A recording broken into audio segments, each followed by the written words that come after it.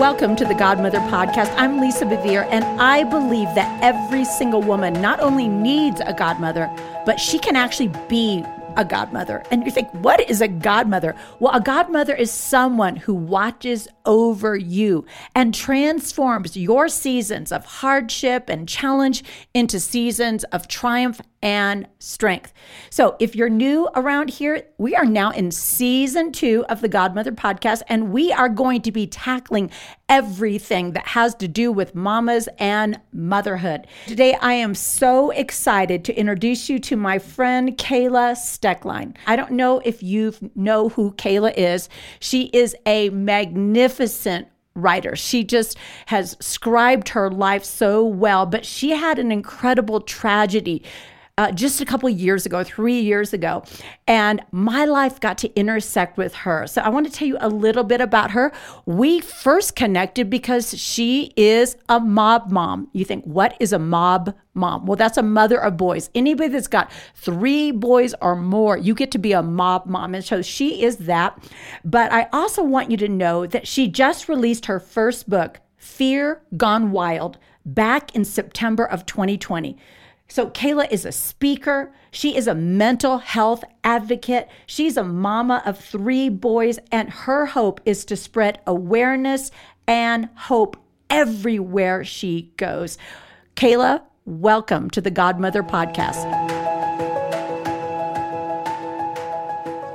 Kayla, I am so glad that I get to host you on this show. I have the utmost respect for you. You are a amazing woman of God, and you are something that I treasure. You are a mob mom. You are a mother of boys. You have 3 magnificently gorgeous sons. And I just want to kind of start with let's just make it lighthearted so every mom out there is going to feel comfortable. What has been your funniest parenting moment? Oh,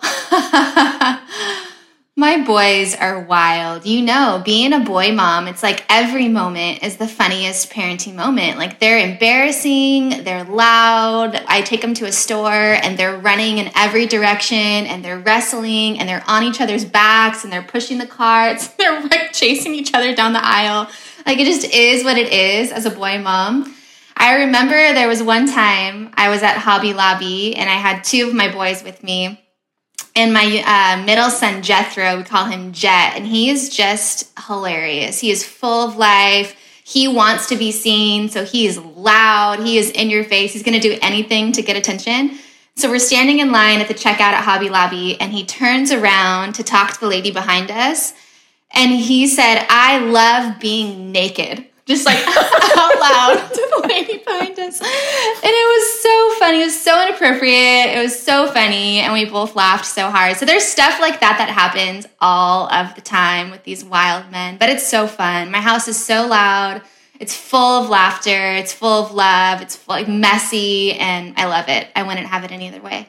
I thrive on the chaos. My husband is OCD. He kind of freaks. I mean, he's kind of like, oh my gosh, we had a family dinner the other night, and I saw John going under the sink to get the magic eraser because of grandkids banging up against the walls. We have white walls. I don't know what we were thinking. But you and I actually, before we ever met, we kind of connected through Moms of Men. And Havila had actually reached out to me because she is a mother of 4 boys, and you 3, me 4. And she texted me and said, they're always naked.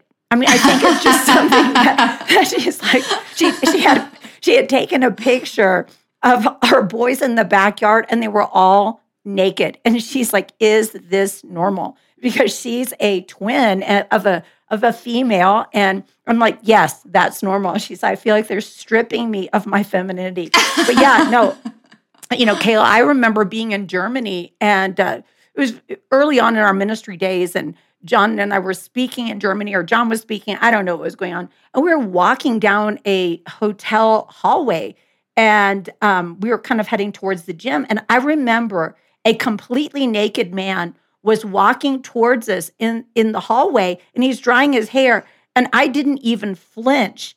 And then I looked at John afterwards. I said, oh my gosh, I am used to naked men. I should not be used to naked men. That one was not mine. But yeah, I would freak out over a naked woman. Naked men, it doesn't even faze me. And Oh I my wish I could tell you that gosh. it goes away, Kayla, but it doesn't. It doesn't. Their wives are now dealing with it. So, all right, I love that. Of course, I don't really feel like that's an epic mom fail or for you. It's a funny thing. I have some Yeah. epic mom fails. I remember leaving Arden at somebody's house one time. I told all the boys to load up, and I just thought everybody was loaded up, and I'm driving, and I look in the rearview mirror, and I realize, oh, we're missing the baby.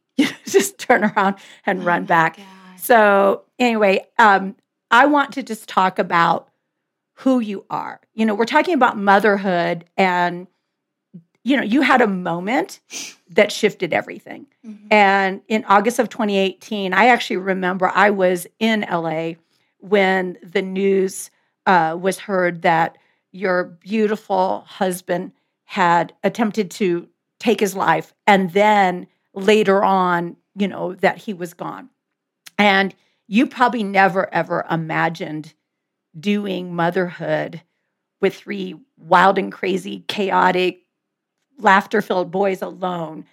Can you share just a little bit of that story? Because it's been 3 years and a pandemic and just there's a lot of women out there that maybe they're not widowed, maybe they're single moms, and I just would love them to hear a little bit of your journey because I feel like you're such a courageous woman. Yeah, so 3 years ago, I was living the life of my dreams. I had everything I could have ever asked for and more. I was married to the dream guy. We were in the trenches of ministry together. He was the lead pastor of the church. We had been through hard things. We had lost his father to leukemia. We had walked our church through that. He was the pastor, and Andrew was handed the baton and became the pastor right before his dad passed away. But we had walked through that hard season, and we had led the church through that, and we were raising these three boys together. So life was full, and life wasn't always perfect, but I loved my life, and I had worked hard for that life, and I really genuinely loved being a pastor's wife. I found so much meaning. I found so much purpose in the work we were doing. And then in the fall of 2017 is when he started having these panic attacks that kind of happened out of nowhere, and he wrestled with those panic attacks for months and finally had a massive one that landed him in a hospital. And then just a few weeks later, we put him on a sabbatical, and he was diagnosed with depression. And it was shocking. I mean, it was really something that I never saw coming, something that I never thought would be a part of our story. When I married Andrew in 2010, I never imagined that we would be walking through a season of depression together. I just really, truly never saw it coming. And so that summer, he wrestled. He wrestled with depression. He wrestled with anxiety. He wrestled with spiritual warfare. There were a lot of things happening in our home. And we were doing everything we knew to do to get him better. He was seeing a psychiatrist. He was taking medication. We were seeing a therapist. He actually went to Colorado and spent time with a mentor. We went on a 2-week road trip, just the two of us. Like, you name it, we tried it. We were doing everything we knew to do to get him better. And we actually thought he was getting better. And so he was released to go back to work in August of 2018 and hit the ground running, gave 2 very powerful, very raw and real messages on mental health. And it was at the time that not a lot of pastors were talking about mental health. So it was very brave, very courageous, and he was sharing his story, talked about suicide, talked about depression, gave out the suicide hotline number. He was going there. He was willing to go there, and it was so well received. And then headed into the 3rd week, he just had a really awful day, and his mental health kind of spiraled, and we knew, like, whoa, maybe he wasn't ready to go back to work. Like, maybe he needs more time off. Maybe this job isn't even the right job for him. Maybe he needs to do something else. And so while we were away from him for a little bit, he attempted suicide. And it was shocking. I mean, I'll never forget that moment of finding out what happened and the pure just horror and terror and full body experience of what that moment was like. And it was horrible. And he was rushed to the hospital, and they ran a bunch of tests, and unfortunately there was nothing they could do. And so God gave us the gift of one last day with him, and I got to lay on that little hospital bed with him and hold him and say goodbye. And then on August 25th, he took his last breath, and with that, I took my first breath in a life I never saw coming as a widow and single mom of 3 boys that were 2 4, and 5 years old at the time. And so it's been this journey, the last 2.5 years, it's been this journey of navigating that, of figuring out how to be a single mom, of figuring out how to raise boys on my own. I had a sister growing up. I didn't have any brothers. So it was just me and my sister. And so I'm like, I don't know boys. I don't know how to do this. What in the world? I never imagined this would be my life. I never imagined I'd be raising 3 kids by myself, that I wouldn't be a pastor's wife, that I wouldn't be doing ministry the way I was doing ministry before. I mean, my life just looks completely different.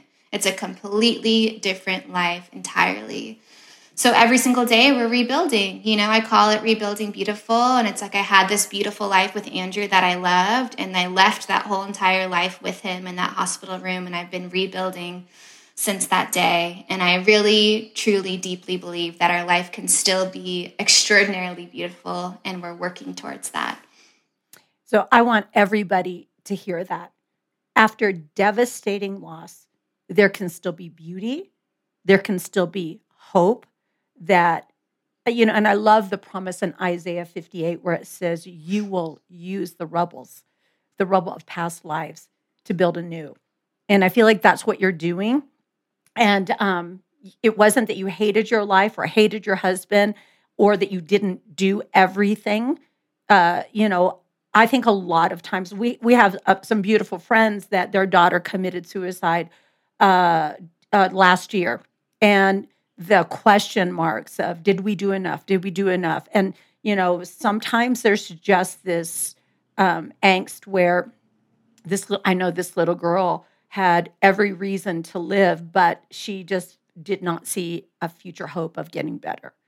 And so now that you have done a couple things that were very courageous, you have not run from the pain of mental health or your story, but you have decided to do something where you are redeeming it, where you're saying, hey, this is a real issue, and I'm not going to hide, and I'm not going to be angry at the church or whatever it is.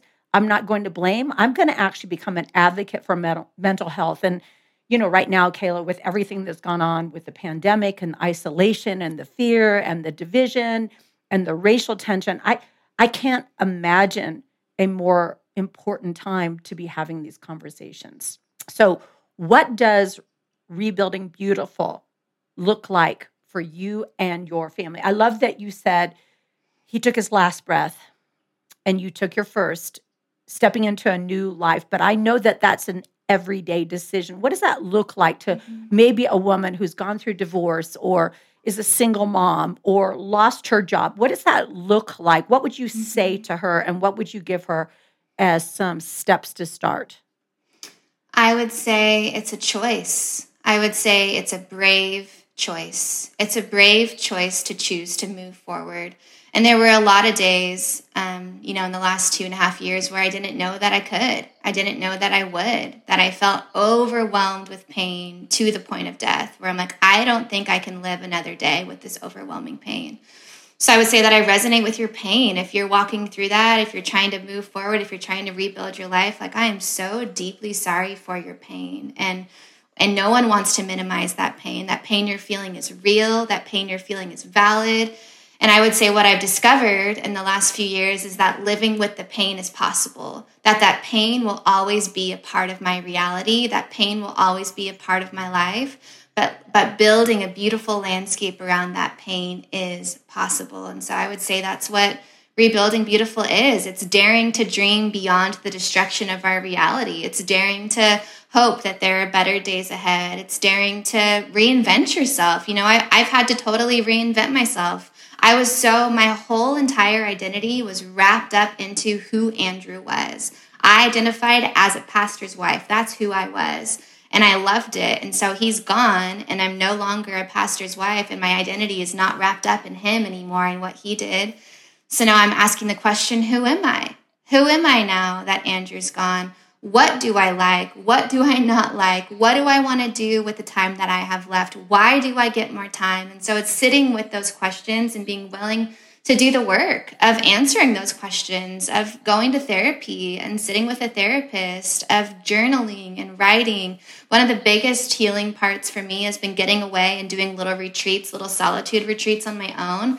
I book a nice hotel room and I hire a babysitter and I sneak away for 3 nights and just have uninterrupted time to dream, to write, to create, to look to the future and say, what do I want to do? You know, I describe my life as going from the passenger seat in life to the driver's seat. When Andrew was alive, I was in the passenger seat and he knew where we were going and he was full of vision. And then all of a sudden he's gone and I have to start driving the car and I'm looking out over the horizon with these 3 boys in the back and I'm like, where are we going? They're asking me, Mom, where are we going? I'm asking myself, where in the world are we going? And so I would say it's answering that question, and you get to answer that question. Like, what a gift and what a privilege it is to be able to answer that question, to be here, to have more time, to have breath in our lungs, to have the opportunity to ask ourselves that question and to reinvent ourselves. You know, for me, I'm only 31 years old, so I still have a lot of life ahead. And so I'm looking out over that horizon and I'm like, you know, I have no clue. I have no clue what the next 5, 10, 15 years look like, but I know what I can do today. I know that I can show up and be the best mom that I can be to those boys. I know that I can dare to dream again. I can chase down the things that my heart desires. You know, one of the biggest things for us was moving. We recently moved about an hour away from where we were before. And I had to do that because I felt like I was living in a cemetery. I felt like I was living in this dark cloud of this old life that I used to have, and I couldn't heal there anymore. And so I had this dream of, you know what would life be like if we moved to the ocean? You know, how much more beautiful would our life be? And I just felt this pull and this draw. And so I sold the house and I moved. You know, like we have the ability to create whatever kind of life we want to create. And it's a gift. You know, I see this season of singleness and this season of being a single mom as a total gift in disguise, a gift that I never saw coming, a gift that I would have never asked for.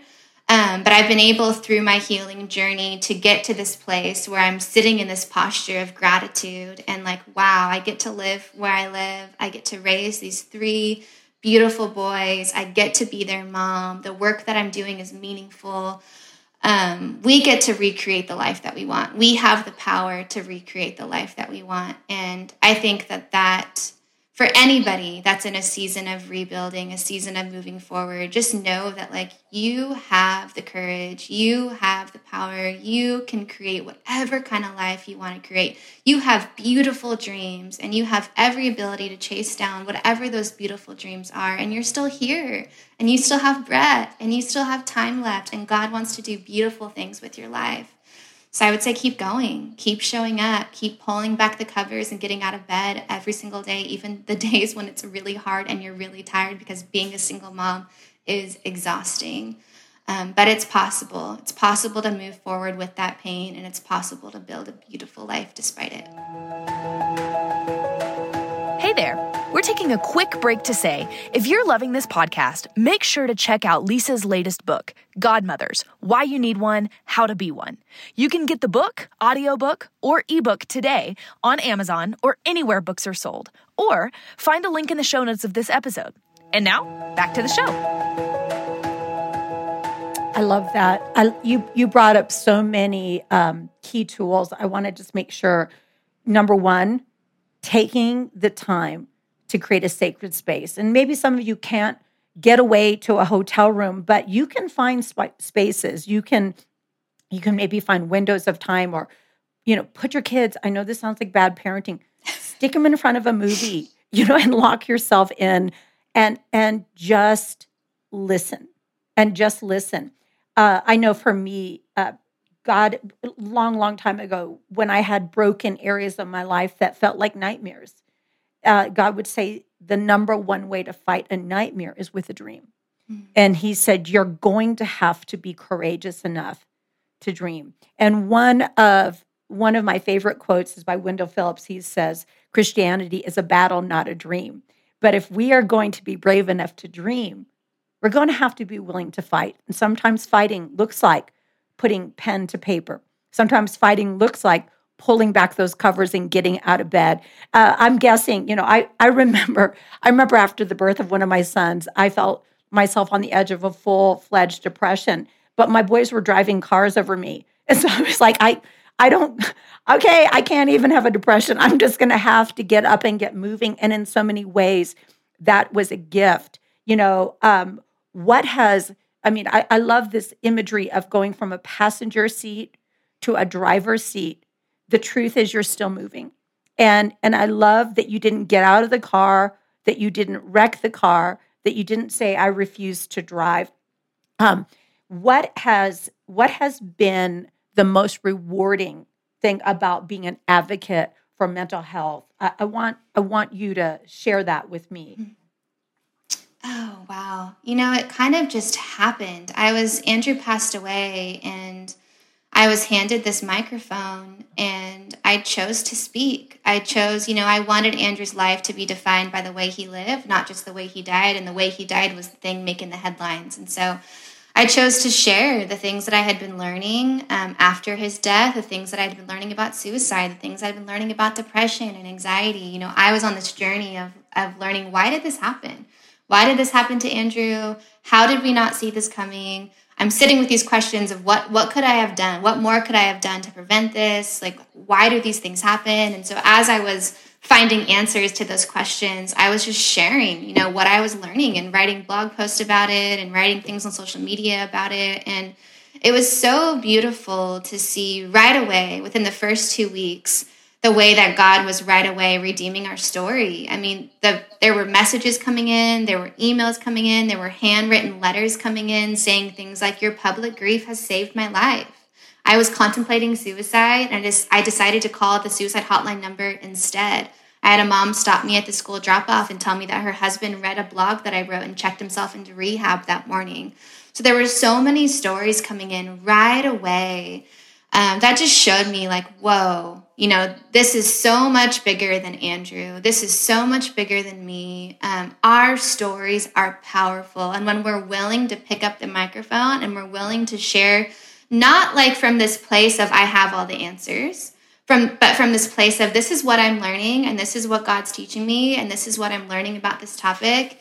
It's so helpful. And so it's been super rewarding to dive right into. It's been healing for me to dive right into suicide and depression and just learning more about it and understanding, coming to a better place of understanding of what happened to Andrew. I would say it's grown my empathy for Andrew. It's grown my compassion for Andrew. It's grown my empathy and compassion for others that are struggling with their mental health. I see it now with so much clarity that I wish I would have seen it then. I think I had all these misconceptions when he was struggling, that he was being selfish, that how come he couldn't just shake it off? I would say stuff like that to him. And now, I would never say that to him. And so it's been really healing for me to kind of step back and see it from a bird's eye view of this is what happened. And, it wasn't a choice. It wasn't anything that Andrew would have ever chosen. And it's part of being human. We all have pain, and sometimes our pain feels so overwhelming that we feel like there's no way out. And that's why suicide happens, is we feel like there's no way, our pain is never going to end, and we can't live with that pain for another day. And so it's just been helpful. I feel like it's been so healing for me, and I'm just so grateful for the way that it's been healing for others too. So I feel like it's been a gift all around to be able to share what I'm learning on the platform that I have and through the book that I wrote. And then it's been healing for my heart as well, as I'm grieving the loss of my husband and just learning all kinds of things that I didn't know before. Kayla, I remember reaching out to you. I, again, was just so struck as someone who could have been Andrew's mom. I'm old enough to have given birth to him and you, of course, and just thinking, wow, where did we go wrong? And I reached out to you, and you were gracious enough to open up your life, and there was just something about the way you were writing that felt really pure to me. You weren't you weren't angry, but you also weren't guarded. You were vulnerable, but you were gracious. And I had such a sense that you were actually inviting some people on a journey with you that you didn't have to invite them to be on.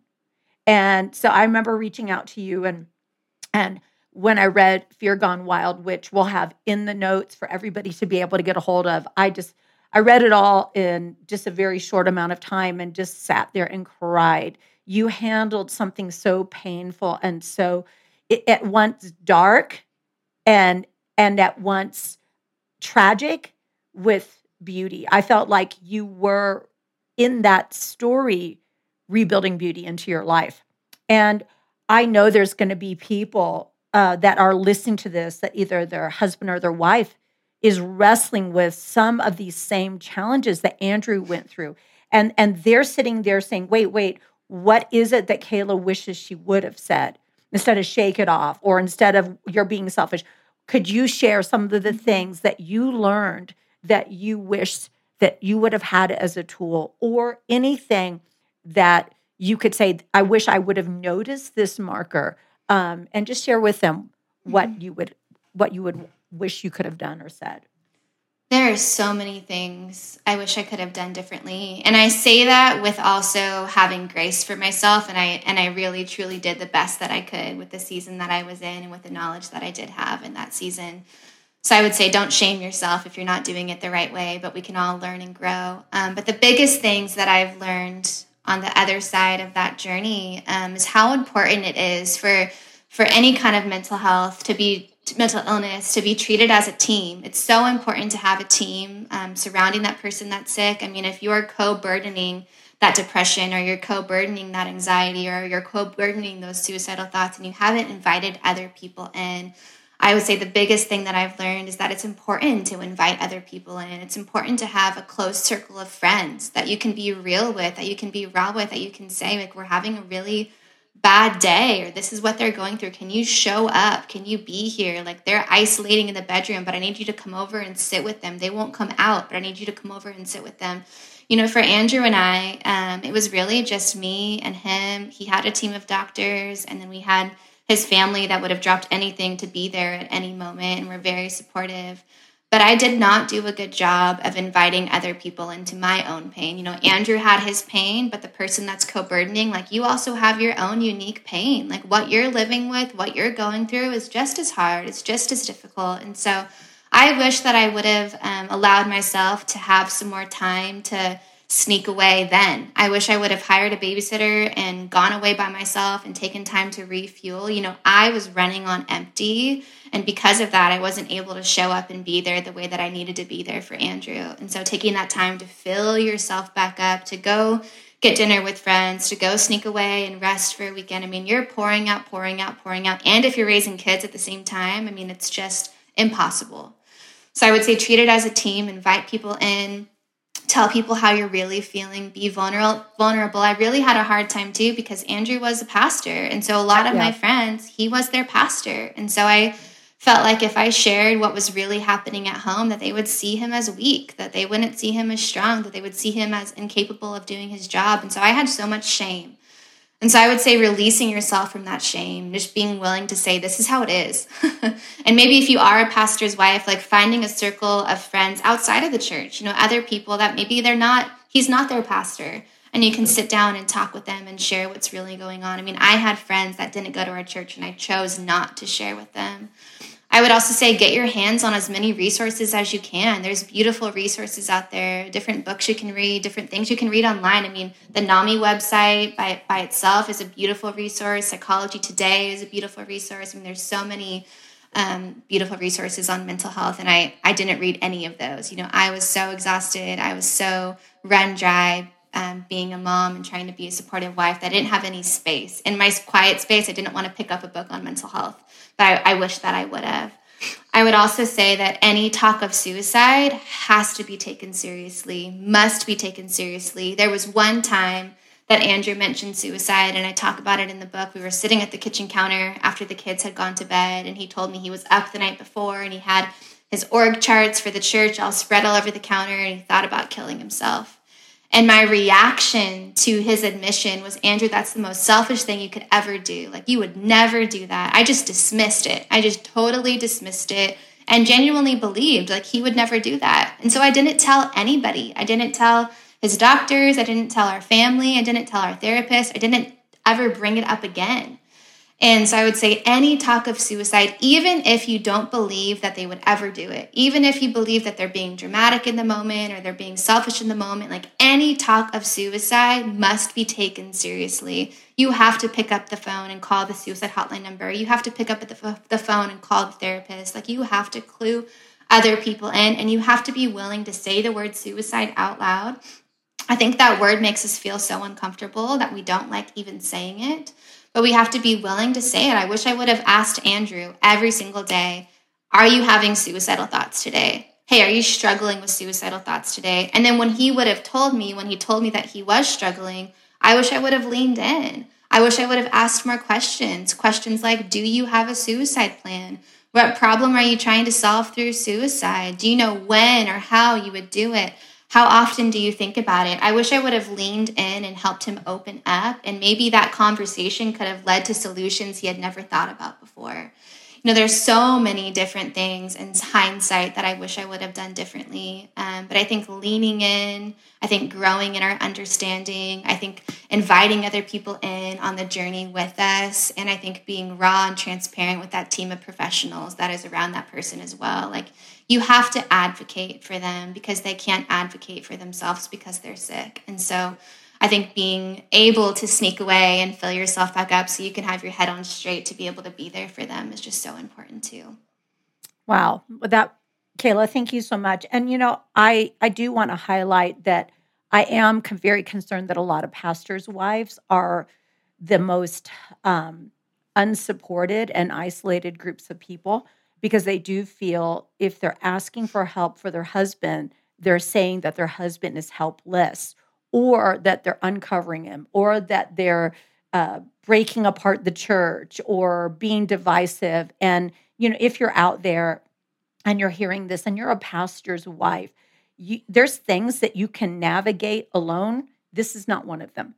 And you need to get the help that you need. And just in case people are thinking, no, true Christians, we don't need counseling. We don't need any kind of therapy. That's a lie. We all need tools. And yes, we pray, and prayer is a weapon, but you have to have tools to be able to work with things. And, so I want everybody to know that John and I totally 100% believe in the power of prayer, but we also believe in the wisdom of having tools, having accountability, having relationships with people who are for you, who are not just using you for a season or have idolized you, but really, really care about your growth and your health. And so if for some reason you have been living a lie or you have been afraid, I hope you are hearing what Kayla is saying. It is not wrong to step back. It is not wrong to be able to say, I love you. And because I love you, I've already reached out and are bringing some people around you, because I can't carry this alone. Kayla, I was a caregiver for my mom. She'd had a stroke and she'd, lost some of her facilities on the left side of her body, and she had dementia. And I just know that that was caregiving is one of the most exhausting seasons of my life. And then being a mother of young children on top of that, it's a lot. And I love that you have grace for yourself. One of the things that I learned years ago is you can't do better if you don't know better. You can't do what you don't know. And I'm sure when you were exhausted, the last thing you wanted to do was immerse back into the world of mental illness. You were like, I'm not, this is not my time to do this. And so I want to thank you. And then I know the theme around all of this, which seemed like at times, I'm sure, a contradiction for you. You guys started with God's Got This when your father-in-law was terminally ill, and the heartbreak of that. Can you tell a little bit about how that banner has remained over your life? Mm-hmm. Yeah, it was this phrase my father-in-law shared with each of his kids in the little ICU room at the hospital when he found out that he was diagnosed with leukemia. He pulled each of his kids in one by one and said, hey, the doctor said I have leukemia. There's a kind you want and a kind you don't want, and I have the kind you don't want, but God's got this. And so it's been this phrase, it's been this mantra, it's been these words that we deeply believe. Our family has deeply believed that God is in control. Like no matter what we go through, no matter what seasons we go through, no matter what loss we go through, we can find comfort in the fact, we can find hope in the fact that God is with us and that God is in control and that there is hope that we cannot see and that his love has never left us. And it's been something that I've clung to, something that our family and our church clung to through that 4-year leukemia journey. And then after his dad passed away, it was a phrase that our church clung to in their grief. And then as Andrew was struggling with his mental health and died by suicide, it was another, season where our church clung to that phrase in our grief. And we started a blog and launched a website. And we did these things that Andrew had these dreams of having t-shirts and sweatshirts. And so we got to do all that, in his name and for him. And I feel like it really held our family together. It gave us something to work on together, gave us a purpose to have together, and these words that have been our lifeline, like no matter what, we always circle back to, no matter whatever it is, whatever hard thing that we're facing today, God's got this. And it's just it's that trust fall of like, I am releasing all of it to you, all of my anxiety, all of my fear, all of my trauma, all of the hard things that I've gone through. I am releasing that to you and I'm falling back into your arms and I'm trusting that you're holding me and that you're with me and that you're making a way, even though I can't see a way, that you're making a way, that you're opening doors, that you're going to lead me, that you're going to provide for me, that you're going to take care of me. And so, it's been such a beautiful, I'm so grateful that my father-in-law said those words in that hospital room all those years ago and that we've been able to carry them through to today. And it's been a gift to our family. And I know that those words have been a gift to so many. So I'm just really grateful. I love that. All right. So I'm going to ask you a question. Is there a book or a show that you are enjoying, just enjoying right now?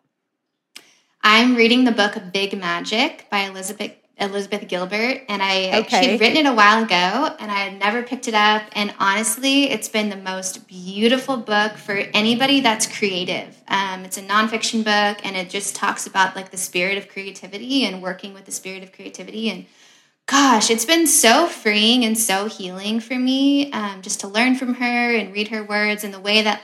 Because of the work that I do and writing and speaking and doing these things, it is a very creative space to be sitting in. And so just this relationship with creativity, it's totally flipped the script on that for me. And it's been so helpful in the way that I just navigate creativity. I love that. I just got the book yesterday by Francis Schaeffer called Art and God. And he was exploring that concept of creativity and God's expression through art, and how the church would have a tendency to minimize it rather than celebrate creativity. And yet it's such a expression of the creator. So I love that. Okay, thanks for sharing that with us. Okay, so what is something that you are excited about or believing for in this season right now? I am just so excited about where we live. I'm excited about building a life here. We just moved here in October of last year, and so it's still pretty fresh and pretty new. But I am just... Every single day I wake up and walk out to my living room and look out the window and see the ocean. And I just am so deeply grateful to be where we are and to be putting down roots where we are and to be having a fresh start and starting over here. So just pumped about that. Now, do you have family and friends in that area? I do. I have 2 of my best friends live down here. So it's been such a gift to be able to spend more time with them and like really do life with them. Where I was before, a lot of my friends were working moms. And so there wasn't a lot of time and space. And here it's just like we go for runs, like 3 days a week. We're out on the trail running together. We're like doing dinner with our kids together. We're doing play dates at the park together. I feel like there's so much more community here than I had before too. So I'm so grateful. Well, we have some special friends that live in San Clemente that are around your age. I'm going to text you their names afterwards and see if you guys can't get connected as well. All right. Well, Kayla, thank you so much. I hope you know how much I love you, how much I believe in God's hand on your life, how proud I am to watch you grow in a season of devastation, how I've been able to see you rise, just rise. And, I still think of you as that beautiful girl beating away the buzzards that would try to make everything ugly and everything dead, and to redeem a legacy of God has got this. And you just do it so well. And I just thank you for taking the time and taking the risk of loving other people and just getting your story out there. So I'm going to ask one more thing. How can people stay in touch with you? What is the best way? Yeah, the place that I hang out on the most is social media. So Instagram, my Instagram handle is Kayla Stoeck. Okay. Yep. And if for some reason you can't find her there, I follow her, so you can just see who I follow. But Kayla, she writes beautifully. She'll bring you to tears. She posts pictures of her children, usually with clothes on, so it should be okay. But I love that your son loves to be naked. So that just makes me smile. It just brings all my boy mom things back to me. I was downstairs with my youngest son right before our interview. He was over here doing a podcast, and it's just something that's so special between moms and sons. And I'm just so happy you're surrounded with nakedness and laughter and joy and hugs and mess and chaos. It's just wonderful. It is. Thank you, Lisa. And I love you. And I'm so grateful I got to connect with you today. Thank you for having me on. It's been such a treat. It was my honor. I hope you love her as much as I do. I find that Kayla is a woman of tender, courageous strength.